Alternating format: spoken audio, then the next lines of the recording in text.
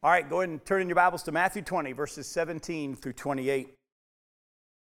It says, "And as Jesus was going up to Jerusalem, he took the 12 disciples aside, and on the way he said to them, 'See, we are going up to Jerusalem, and the Son of Man will be delivered over to the chief priests and scribes, and they will condemn him to death, and deliver him over to the Gentiles to be mocked and flogged and crucified, and he will be raised on the third day.'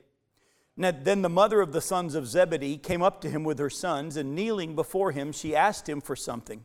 And he said to her, 'What do you want?' She said to him, 'Say that these 2 sons of mine are to sit, one at your right and one at your left, in your kingdom.'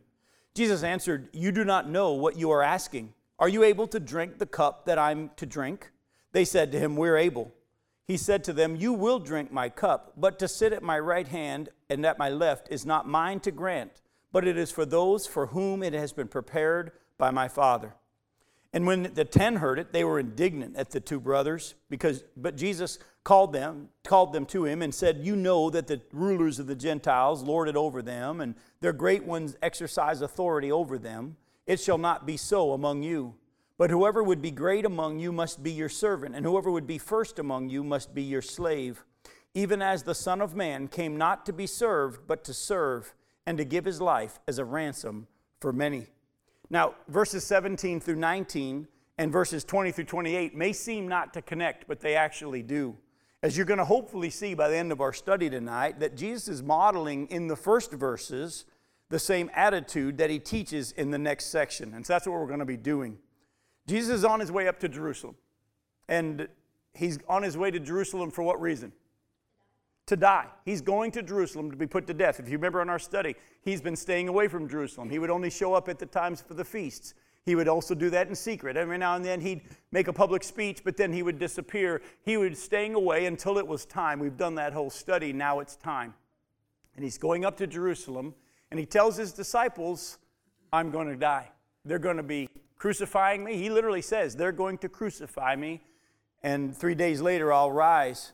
He knows this, but his disciples don't know it, even though he's told them now 3 times. You may not have caught that in our passage, but actually, this is the 3rd time in our study of Matthew that he's told them that he's going to Jerusalem to be killed. Let me take you back to the first 2. Go to Matthew 16.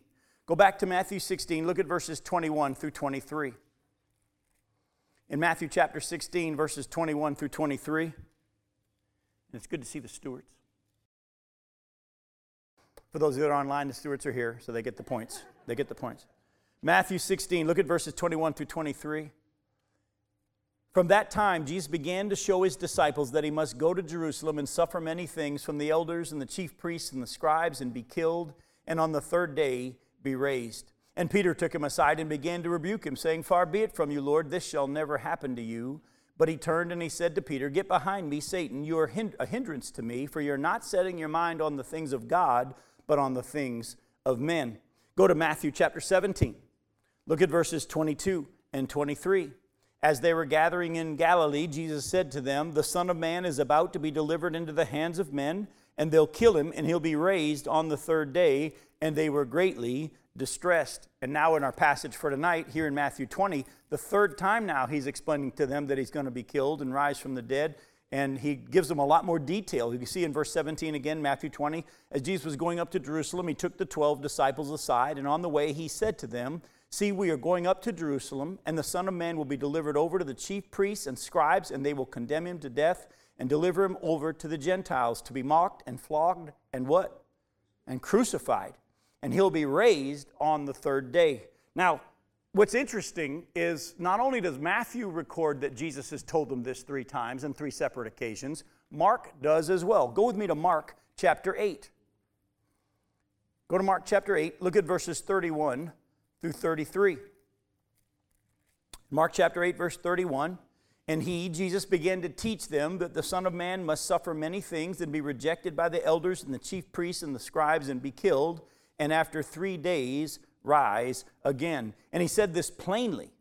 And Peter took him aside and began to rebuke him. But turning and seeing his disciples, he rebuked Peter and said, 'Get behind me, Satan, for you're not setting your mind on the things of God, but on the things of man.'" Go over to Mark chapter 9. Mark chapter 9, verse 30. "They went on from there and passed through Galilee, and he didn't want anyone to know, for he was teaching his disciples, saying to them, the Son of Man is going to be delivered into the hands of men, and they will kill him. And when he is killed, after 3 days, he will rise. But they didn't understand the saying and were afraid to ask him. Jump over to Mark chapter 10. Mark chapter 10, look at verses 32 through 45. Mark chapter 10, verse 32. And they were on the road going up to Jerusalem, and Jesus was walking ahead of them, and they were amazed, and those who followed were afraid. And taking the 12 again, he began to tell them what was to happen to him, saying, see, we are going up to Jerusalem, and the Son of Man will be delivered over to the chief priests and the scribes, and they will condemn him to death and deliver him over to the Gentiles, and they will mock him and spit on him and flog him and kill him, and after 3 days he will rise. And James and John, the sons of Zebedee, came up to him and said to him, Teacher, we want you to do for us whatever we ask of you. And he said to them, what do you want me to do for you? And they said to him, grant us to sit one at your right hand and one at your left in your glory. Jesus said to them, you do not know what you're asking. Are you able to drink the cup that I drink, or to be baptized with the baptism with which I'm baptized? And they said to him, we are able. And Jesus said to them, the cup that I drink you will drink, and with the baptism with which I am baptized you will be baptized. But to sit at my right hand or at my left is not mine to grant, but it is for those for whom it has been prepared. And when the 10 heard it, they began to be indignant at James and John. And Jesus called them to him and said to them, you know that those who are considered rulers of the Gentiles lord it over them, and their great ones exercise authority over them. But it shall not be so among you. But whoever would be great among you must be your servant, and whoever would be first among you must be slave of all. For even the Son of Man came not to be served, but to serve and to give his life as a ransom for many. Now, hopefully you've seen, just by reading in Matthew's account and Mark's account, those two sections that we looked at today in Matthew chapter 20, verses 17 through 19, and chapter 20, verses 20 through 28, they are connected, aren't they? You're going to see that there's a connection. It's going to get even deeper as we go further. So, I'm going to ask you a question. Why hadn't they heard him? Why had they not understood? What are some ideas as to what we can see here already? Why had they not heard that this was going to happen? I mean, Jesus tells them they're going to hand me over to the Gentiles, they're going to mock me, they're going to spit on me, they're going to crucify me, and 3 days later I'll rise. And immediately after saying that, the disciples, with mom's help, say, who's going to sit on your right and who's going to sit on your left?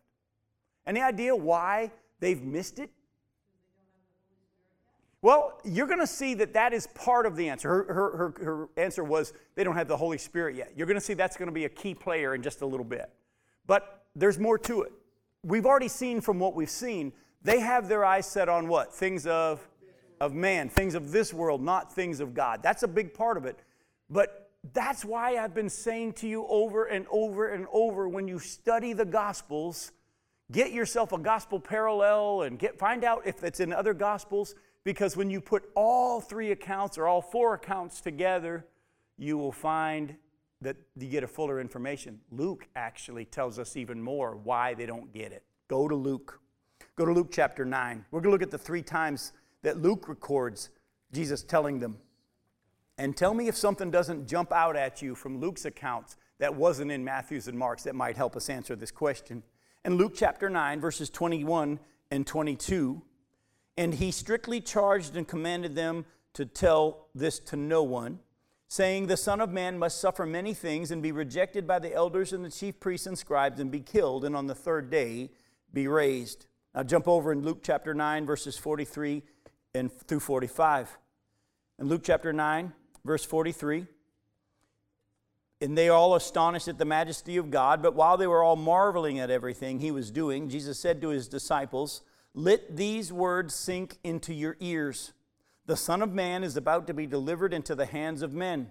But they did not understand this saying, and it was concealed from them so that they might not perceive it. And they were afraid to ask him about this saying. Jump over to Luke chapter 18 and look at Luke 18, 31 through 34. In Luke 18, starting in verse 31, and taking the 12, he said to them, see, we are going up to Jerusalem, and everything that is written about the Son of Man by the prophets will be accomplished, for he will be delivered over to the Gentiles, and will be mocked and shamefully treated and spit upon, and after flogging him, they will kill him, and on the 3rd day he will rise. But they understood none of these things. This saying was hidden from them, and they did not grasp what was said. All right? Why did they not understand? According to Luke's account, it wasn't revealed to them, and they weren't able to perceive it because it was concealed from them. Now, hang on for a second. Don't jump to conclusions that are wrong. Some of you might be jumped to the conclusion that, well, that they're not accountable because they were kept from being able to understand it. No, the reason that they were kept from being able to understand it is because Jesus had already clearly been laying out to them who gets spiritual truth.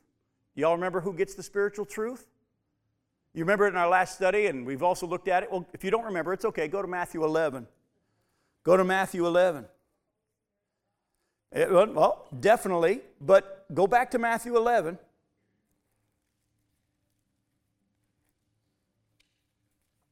And look at verses 25 through 27. At that time, Jesus declared, I thank you, Father, Lord of heaven and earth, that you have hidden these things from the wise and the understanding and revealed them to little children. Yes, Father, for such was your gracious will.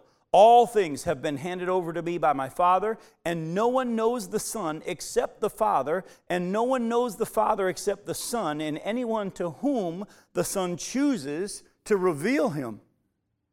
We could hear that they were kept from understanding it, and they could not perceive it, and it was concealed from them, and it sounds like it's not their fault. But if you put the Scriptures together, it was their fault that it was concealed, because they're still trying to look at it with man's eyes, still trying to figure it out with human reasoning. And folks, many of us fall into that same trap. You and I may be going through things that we don't understand. You may be wrestling with an issue that you don't know what to do next, and you weigh the pros and the cons.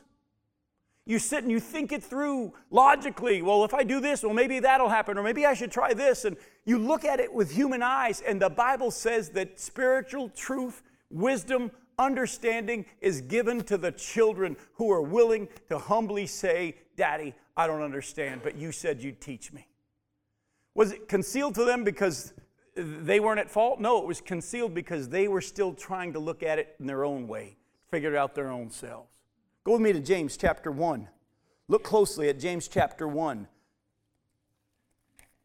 verses 5 through 8.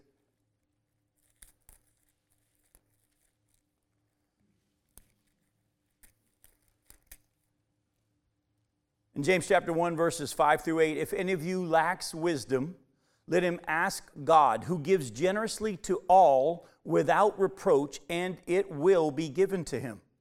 But let him ask in faith, with no doubting. For the one who doubts is like a wave of the sea that is driven and tossed by the wind.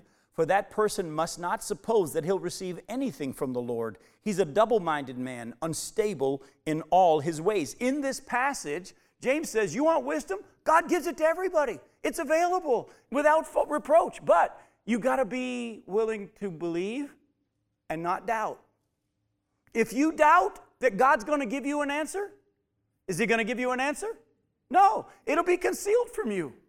It'll be hidden and you won't be able to perceive it. And it's your fault.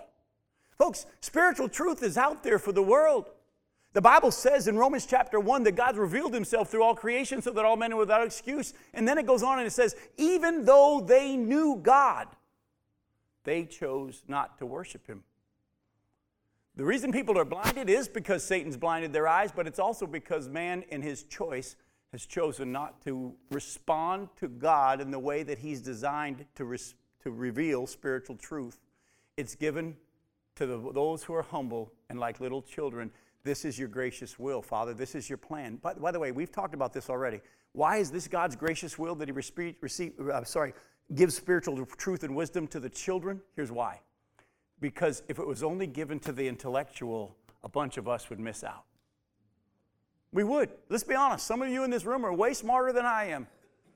Don't get too proud. I'm smarter than a couple of people in here, I'm pretty sure. I don't know. Probably not. But here's the deal. Thank God we don't got to be smart. You don't got to be smart. Spiritual truth is revealed to anybody who's willing to humbly say, like a child, I don't know. But I believe you'll tell me. That's important. That's important. Now, spiritual truth, like you brought up, Jill, though, also, The spiritual truth is revealed only by God's Spirit and only when He knows that the time is right. Don't miss that. Because some of you say, Jim, I really do believe, but God hasn't spoken. I've been praying and I believe, but He hasn't answered. Well, stick with me. We'll talk about that too. Go to John chapter 13. This...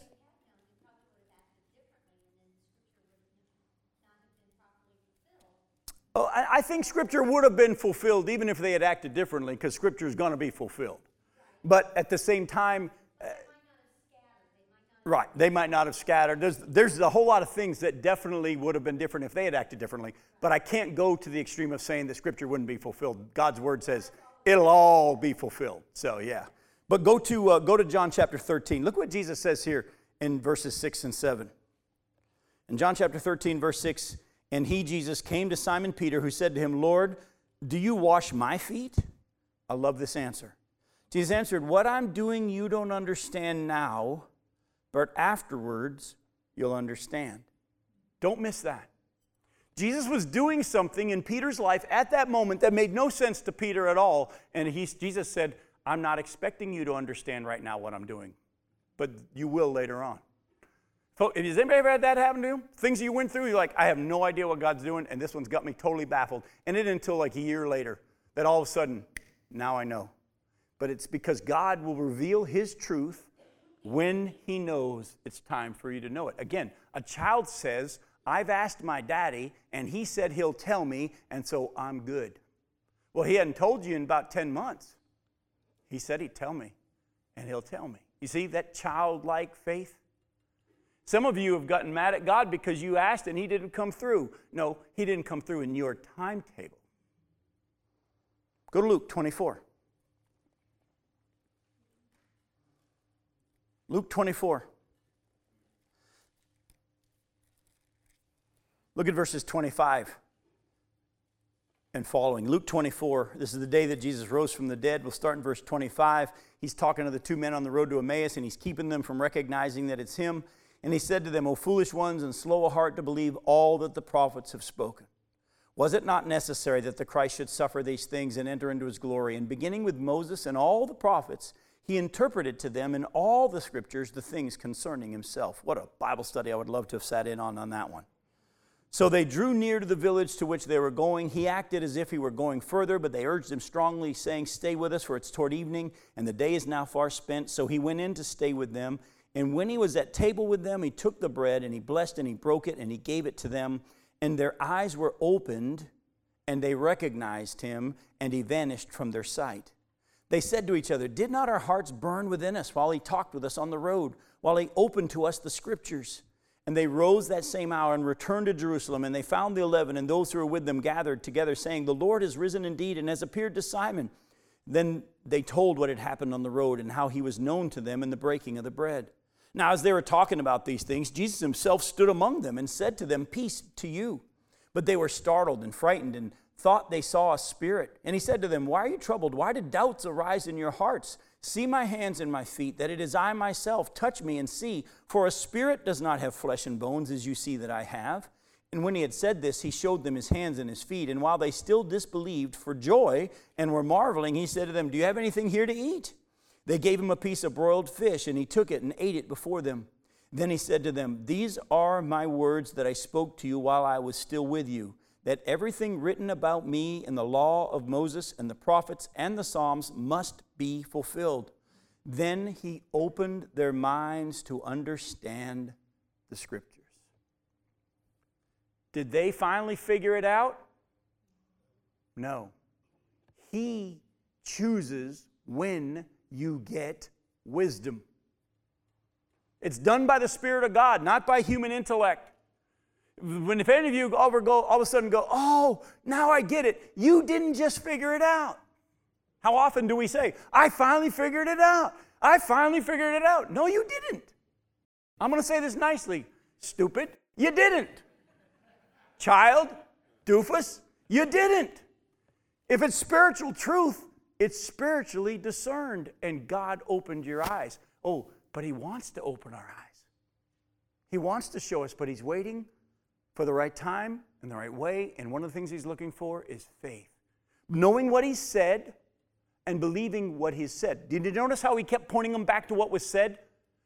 Guys, you're so slow of heart to believe all that the prophets have spoken. Don't you remember the words that I spoke to you while I was still with you? He kept pointing them back to what he had said. If you don't know what God said, you're not going to be able to get spiritual truth and wisdom. Because you know what he's going to do? Well, go to John chapter 14. John chapter 14, he told him what he was going to do. In John chapter 14, look at verses 25 and 26. John chapter 14, verse 25. These things I have spoken to you while I'm still with you, but the Helper, the Holy Spirit, whom the Father will send in my name, he will teach you all things and bring to your remembrance all that I have said to you. What is our responsibility? Read it. Treasure it. Put it in your heart. You don't even have to memorize it. I know that makes some people mad, but you don't have to memorize it. He's going to bring it to your remembrance.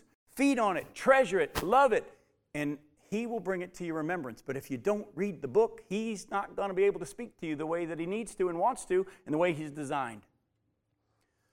Oh, not only that, are you okay that he's going to decide when the answer comes? Because some of us are like, okay, I'm with you, but I got a problem with that. If we're honest, we all do. We all want to be God. We want to know now. And let's be honest, you want to know now. You got to be okay, though. A child is okay if daddy says, I'll tell you later. How many times did your kids ask you a question when they were little and you said, because?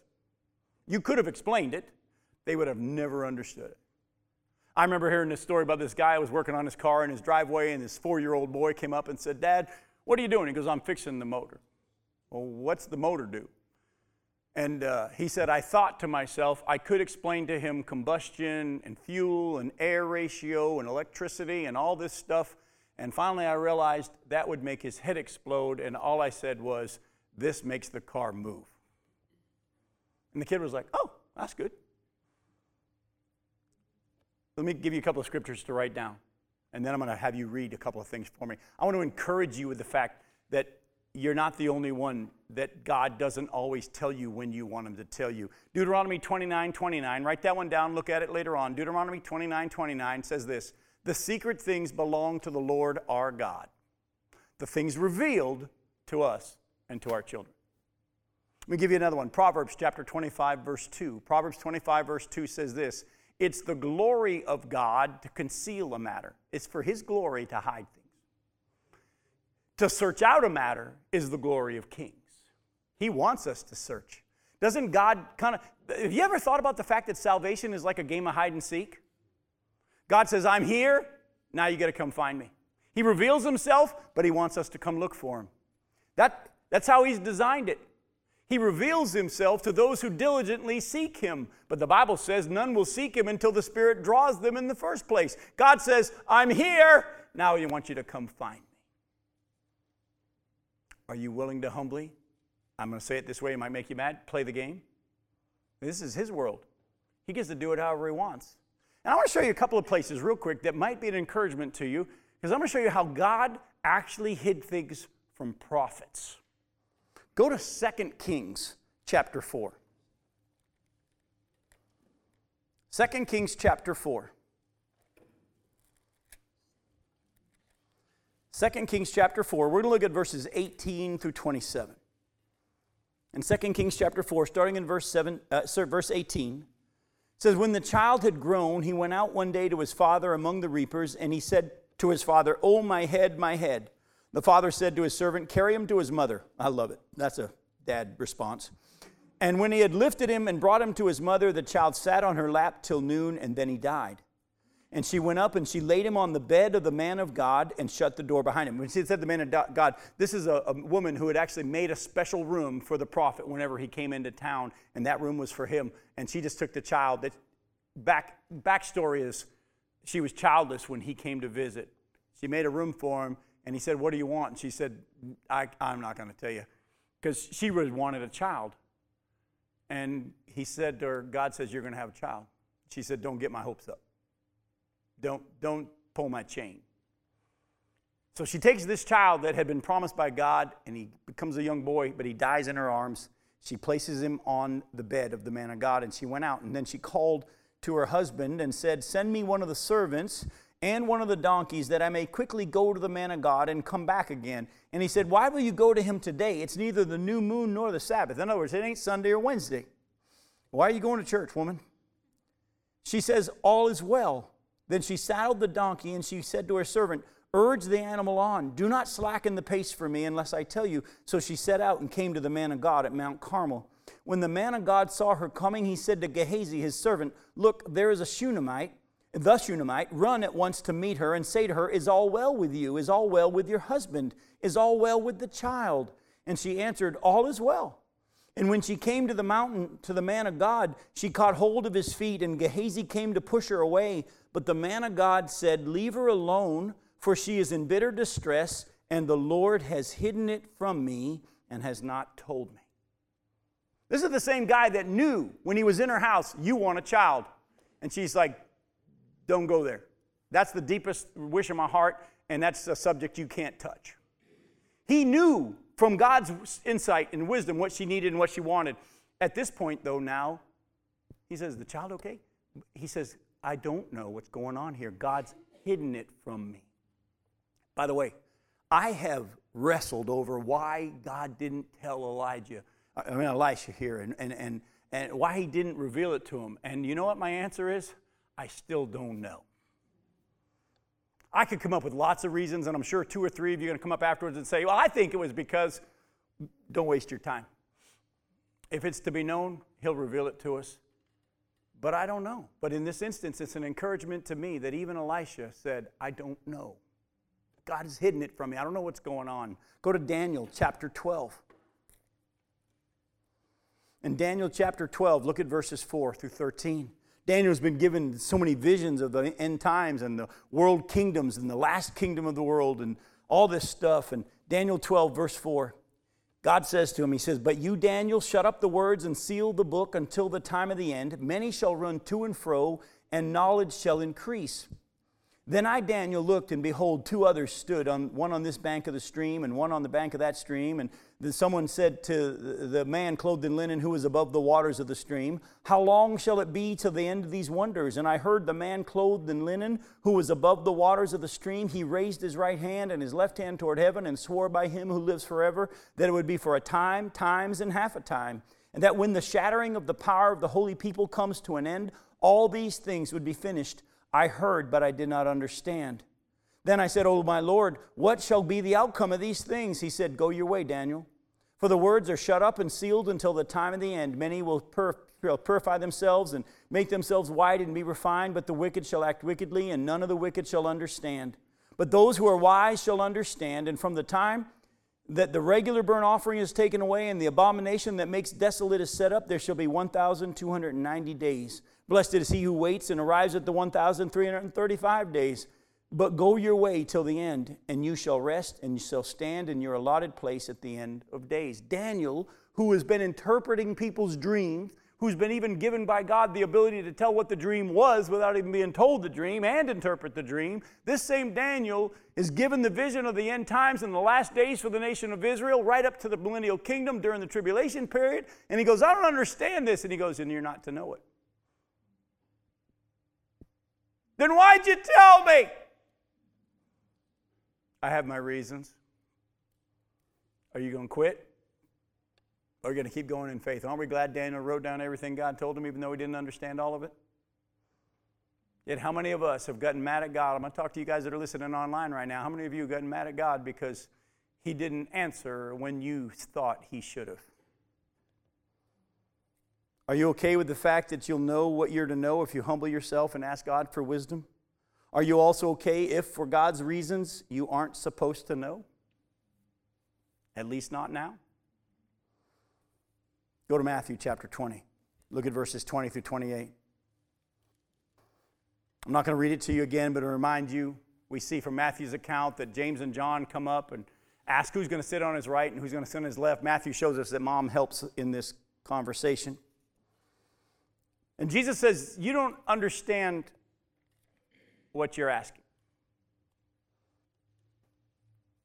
they really don't fully understand what they're asking.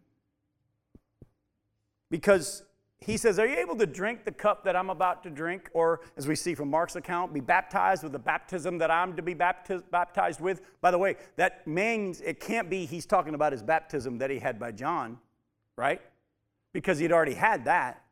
He said, are you able to drink of the cup that I'm about to drink? And are you able to be baptized with the baptism that I'm about to be baptized?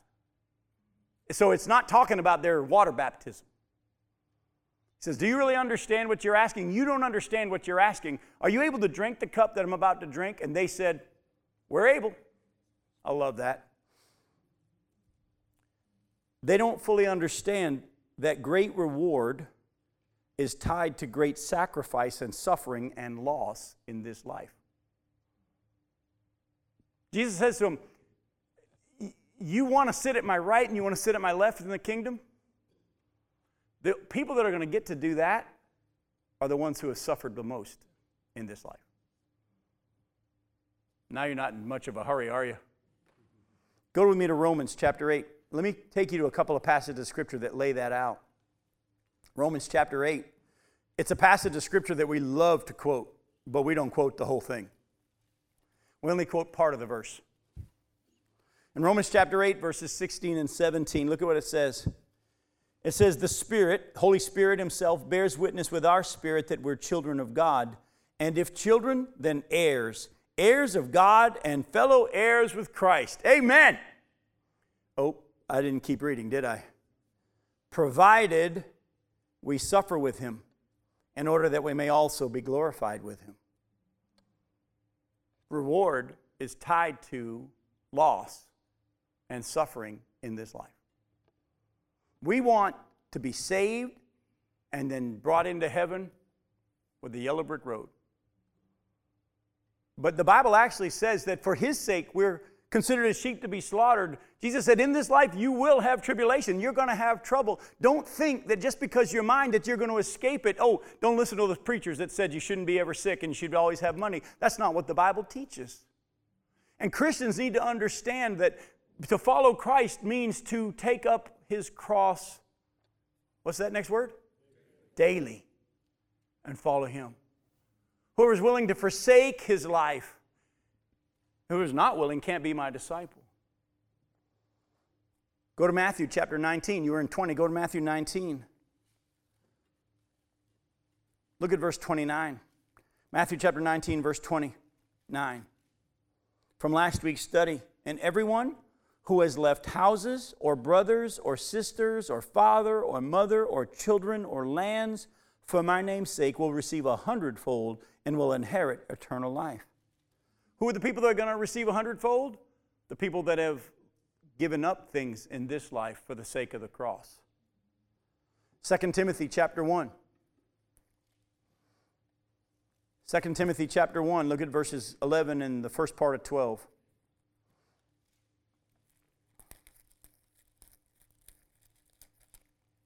In 2 Timothy chapter 1, chapter 2, I apologize. 2 Timothy chapter 2, verses 11 and 12. The saying is trustworthy, for if we have died with him, we will also live with him. If we endure, we will also reign with him. You want to reign with Christ? You want to sit on those thrones and rule with Christ? You have to be willing to give up your plans, your life, for the sake of following Jesus. Too many people today claim to be followers of Christ as long as they get to still be in charge of how things go in their life. And Jesus says, guys, you want to sit on my right and my left? Are you able to drink the cup that I'm about to drink? By the way, this cup that he's referring to, this baptism that he's about to go through, he's referring to his death. Or suffering in submission to God's plan. He says, are you willing to die for the sake of the kingdom? They said, unknowingly, yeah, we can do it. Did they have a clue what they were saying? No. But you know what? I'm going to show you from Scripture that even though they didn't know what they were saying, Jesus knew that they would. Go to Acts chapter 12. Let me show you something about James. Some of you may know this, some of you may not know this. In Acts chapter 12, look at verses 1 and 2. In Acts chapter 12, verse 1, about that time, Herod the king laid violent hands on some who belonged to the church. He killed James, the brother of John, with the sword. So, did James drink the same cup as Jesus? Yes, he did. He was put to death for his faith as well, for his submission to the Father's plan for his life. By the way, if you read the rest of the story, Herod finds out that this makes the Jews happy, so he has Peter arrested and put in jail, and he's going to have him killed the next day. And if you know the story, that night, God miraculously has the chains fall off of Peter, the doors fly open, and he just walks out of the jail while everybody's asleep, and they don't even know he left. Oh, by the way, that blows up anybody's theology that can figure God out. Can you ever imagine John, the brother of James, in the days that followed, his brother being put to death in the same prison that God released Peter from miraculously? Every time they get together and Peter's in the room, it's a reminder that God chose, for his reasons, to spare Peter, but to kill his brother. Let me ask you a question. Are you willing to follow him even if he gets to call the shots and you don't? Oh, we're going somewhere with this. I don't want to hammer you too hard, but we're going somewhere with this. By the way, if you were to look at Revelation chapter 1, verse 9, John explains that he wrote the book of Revelation from the Isle of Patmos. Does anybody know why he was on the Isle of Patmos? Because of suffering for the cause of Christ. He had been through a whole lot. And actually, if you do a little bit of research, you'll find there was even a point where they tried to kill him and he didn't die. But he suffered a lot because of his faith in Christ. And he ended up isolated on an island of Patmos because of Jesus Christ. By the way, if you go back to Matthew, Jesus already told them that they would. Go back to Matthew again in chapter 20, and look at what he says.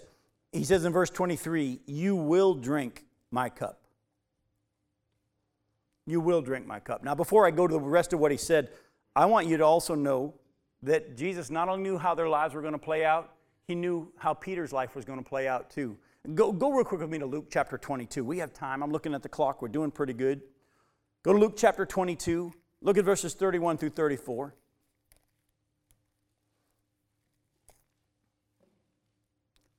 In Luke 22, verse 31, Jesus says, "Simon, Simon, behold, Satan demanded to have you, that he might sift you like wheat, but I have prayed for you, that your faith may not fail.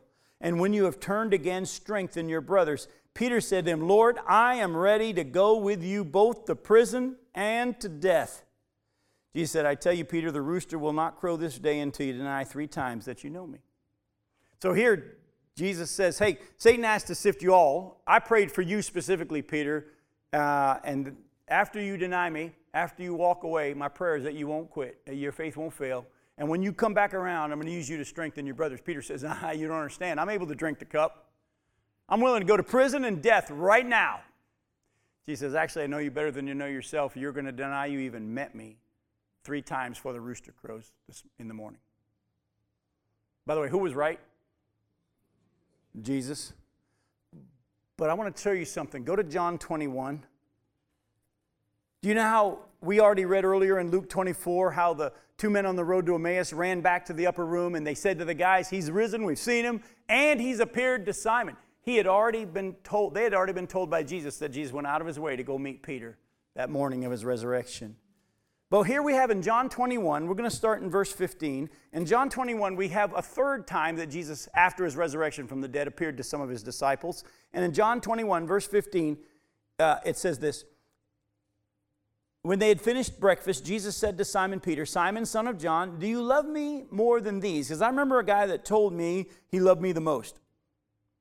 Actually, look at some of the gospel accounts of Peter saying that. He goes, "I don't know about the rest of these guys, but I'm willing to die for you." In other words, I love you more than everybody else. He says, "Do you love me more than these?" He said to him, "Yes, Lord, you know that I love you." He said to him, "Feed my lambs." He said to him a second time, "Simon, son of John, do you love me?" He said to him, "Yes, Lord, you know that I love you." He said to him, "Tend my sheep." He said to him the third time, "Simon, son of John, do you love me?" And Peter was grieved because he said to him the third time, "Do you love me?" And he said to him, "Lord, you know everything. You know that I love you." Jesus said to him, "Feed my sheep." Now, don't miss this. "Truly, truly, I say to you, when you were young, you used to dress yourself and walk wherever you wanted. But when you are old, you will stretch out your hands, and another will dress you and carry you to where you do not want to go." This he said to show by what kind of death he was to glorify God. And after saying this, he said to him, "Follow me." Now, some of you might have missed it. By Jesus telling him how he was going to die, what he was really saying was, you remember that guy a few days ago that said he would die for me? You will. You will. And here's how you're going to die. And he described crucifixion. You'll stretch out your hands. Be taken where you don't want to go.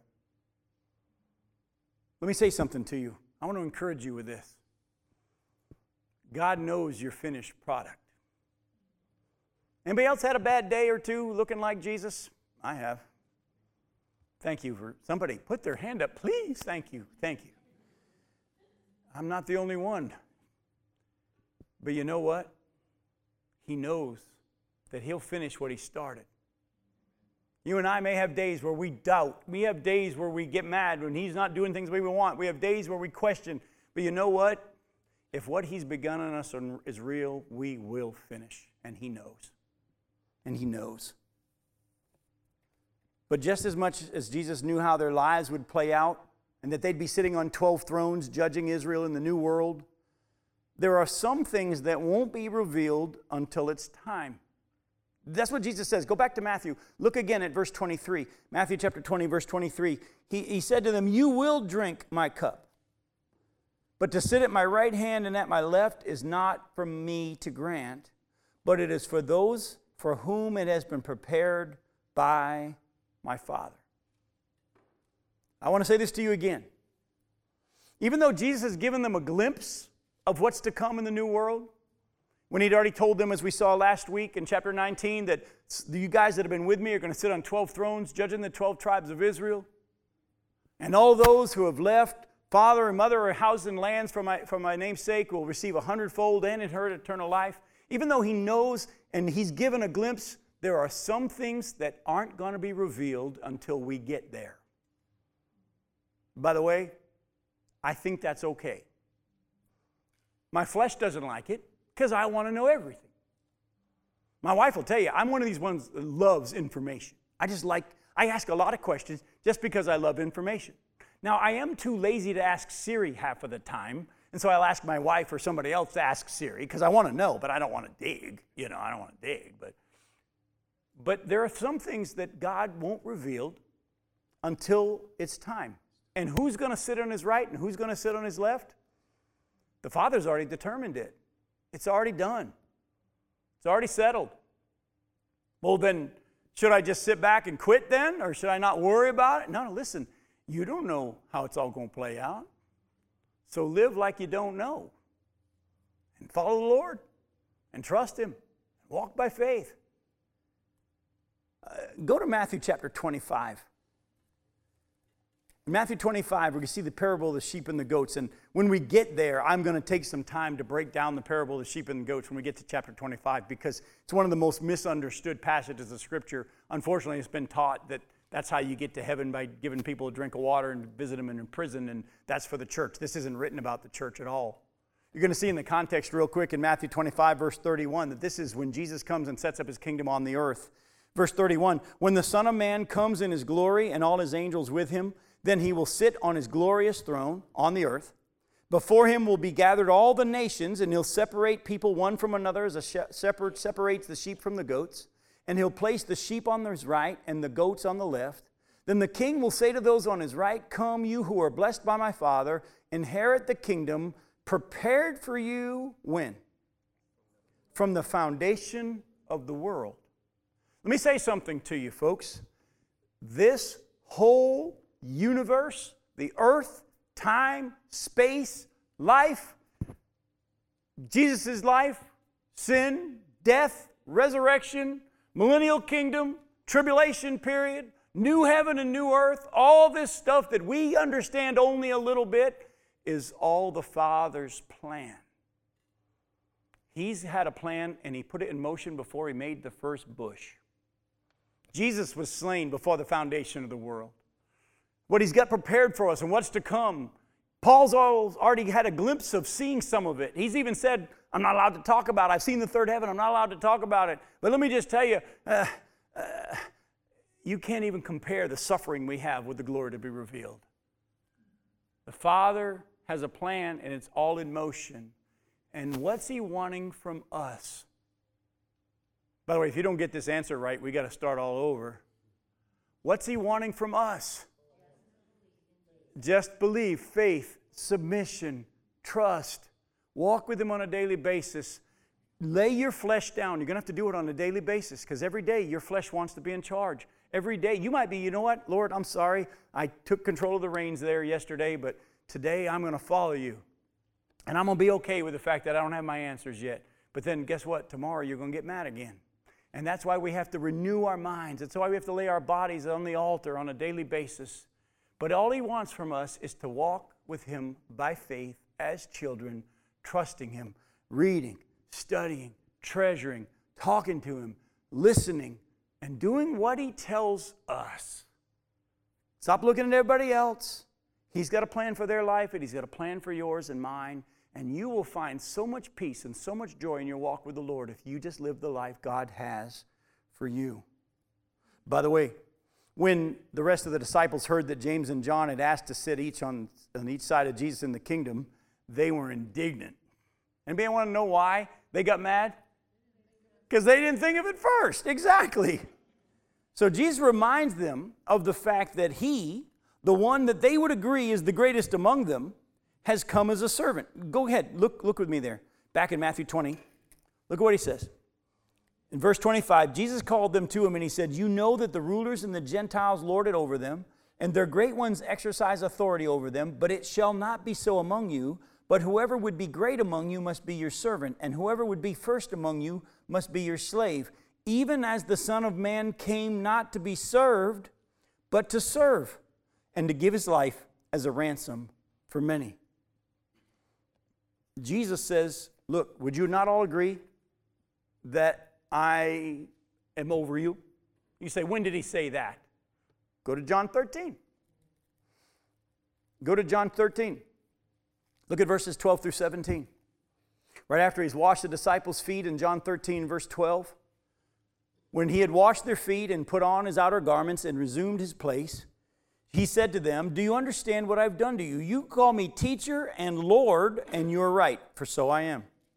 If I then, your Lord and your teacher, have washed your feet, you also ought to wash one another's feet. For I've given you an example that you should also do, just as I have done to you. Truly, truly, I say to you, a servant is not greater than his master, nor is a messenger greater than the one who sent him. If you know these things, blessed are you if you do them. Jesus says, look, would you not all agree that I'm the greatest one in the room? And I've come as a servant. You want to be great? You got to take that role. By the way, how often have we heard, unfortunately, even in the church, the phrase, you got to let them know who's boss? Well, we've heard it a lot.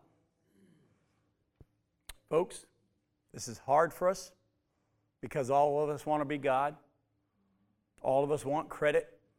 All of us want reward, pat on the back, acknowledgement. I'll be honest with you. My family will tell you it's true. I don't get angry very much at all. I don't have a temper. I'm not one of these people. But the thing that will set me off is when I feel like I've not been appreciated for all that I've done. My wife's nodding her head. Listen, that's my pride. That's my pride. Wanting to be appreciated for all I've done. When we take the servant road, we not only imitate Christ, we also show that we totally trust that if we're to be exalted, God will do it. If we're to be recognized or noticed, God will do it. You're in Matthew chapter 20. Jump over to chapter 23. Look at verses 11 and 12. Matthew 23, verses 11 and 12. Jesus says, the greatest among you shall be your servant. Whoever exalts himself will be humbled, and whoever humbles himself will be exalted. Go to Luke chapter 14. Luke chapter 14, look at verses 7 through 11. Luke 14, 7 through 11.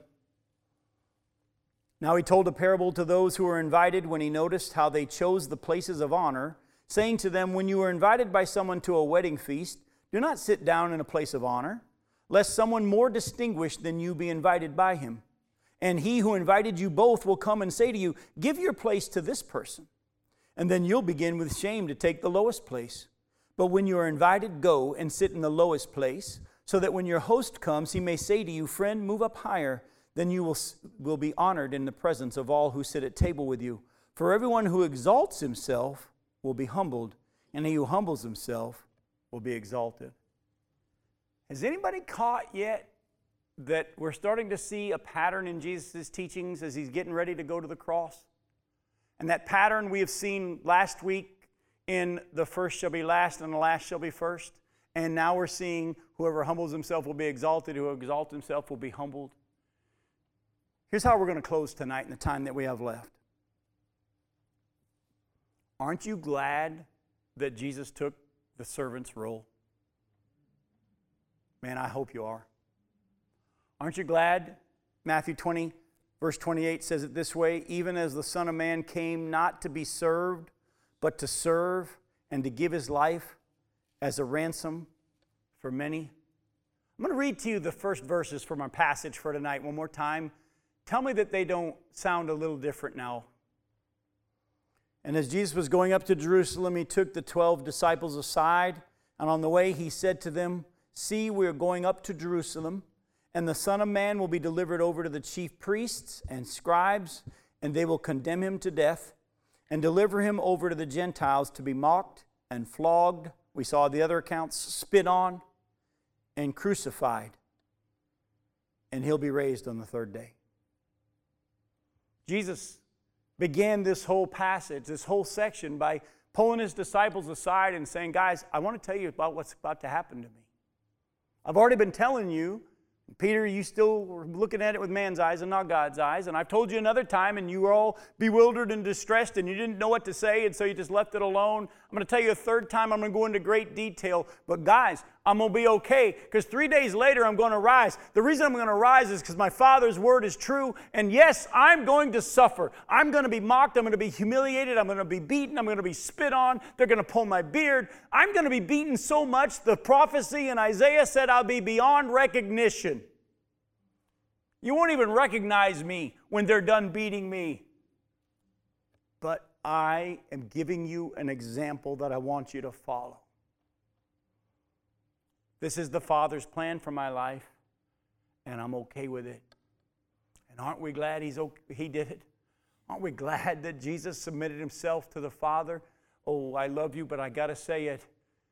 What right do we then have to get mad when God doesn't do things the way we want? When the doctors can't figure out what's going on, and we get upset, how dare, what's wrong? I got no problem with seeing more doctors and doing that, but you know what? Sometimes for God's purposes, he allows us to go through sickness. Take it from a guy who's had cancer, and it may come back.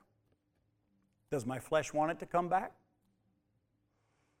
But if he chooses, the proper attitude is, he's God, and I'm not.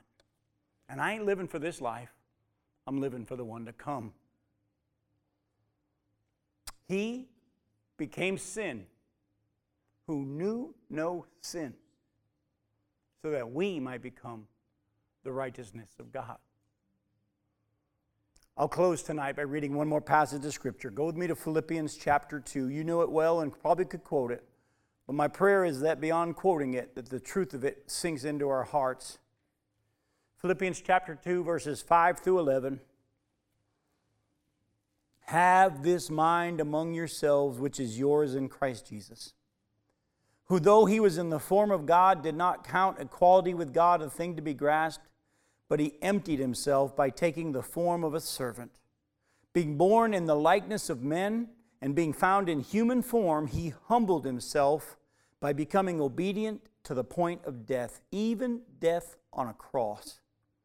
Therefore, God has highly exalted him and bestowed on him the name that is above every name, so that at the name of Jesus every knee should bow in heaven and on earth and under the earth, and every tongue confess that Jesus Christ is Lord, to the glory of God the Father.